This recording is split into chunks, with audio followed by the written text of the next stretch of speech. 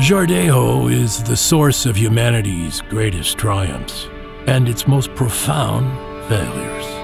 It's not just our religion, it's the cornerstone of our entire planetary culture. The evolution of Jardejo over time is as fraught with conflict as any institution. Somewhere along the lines, it split into two competing factions, the Mystics and the Jardejo Order. The Mystic Jardejos are the most powerful, but the most apathetic.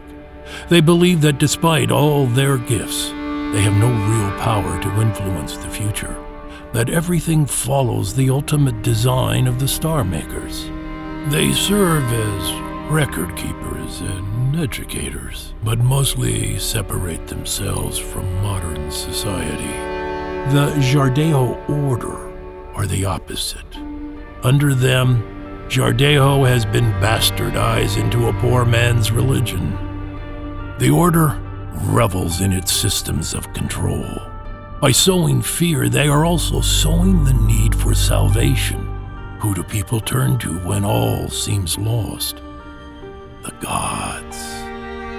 It's a system that gives the Order influence and power, to give the people a roof under which they feel protected, and use fear to drive them like cattle and control them. The Jardakai, the Rao, war, the Watchmen, poverty, dwindling access to food and water, the banning of books, the suppression of information. The list of things to fear goes on, and Maldoror uses all of it. Its biggest overreach has been in its initiatives with Bethema Labs.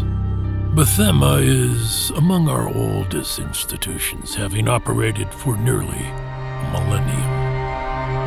Its successes have helped ensure our longevity as a species by preserving genetic diversity. For that reason, Bethema babies are called desirables. But that begs the question, what is desirable? In just a short time, Maldoror has ravaged Bethema's legacy. First, he put laws in place that regulated childbirth. All requests for children were directed through Bethema. But his hidden motive behind this was the continued subjugation of the Jardakai. His plan works like this. If a Jardakai goes to Bethema and asks for permission to have a baby, it will likely be denied. They won't be given a good reason, just some canned excuse. Those who try to skirt around the system are persecuted. Countless families have been torn apart this way. People routinely disappear. Illegal children, if found, are slaughtered. Maldoror had convinced the king to turn a blind eye while communities were ravaged. Buell Starbringer's father was a complacent idiot and let it happen while pandering to the Warhawks. That is the Starbringer's family legacy. Where does the Etruvian fit in this picture?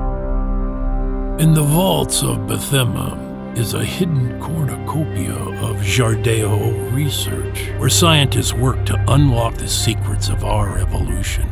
Designing a human baby is easy, but designing an Etruvian, a supreme being, is no easy feat. It was something Maldoror was desperate to achieve. He knew that if the Order could gain control of an Etruvian, he would be more influential than the king himself.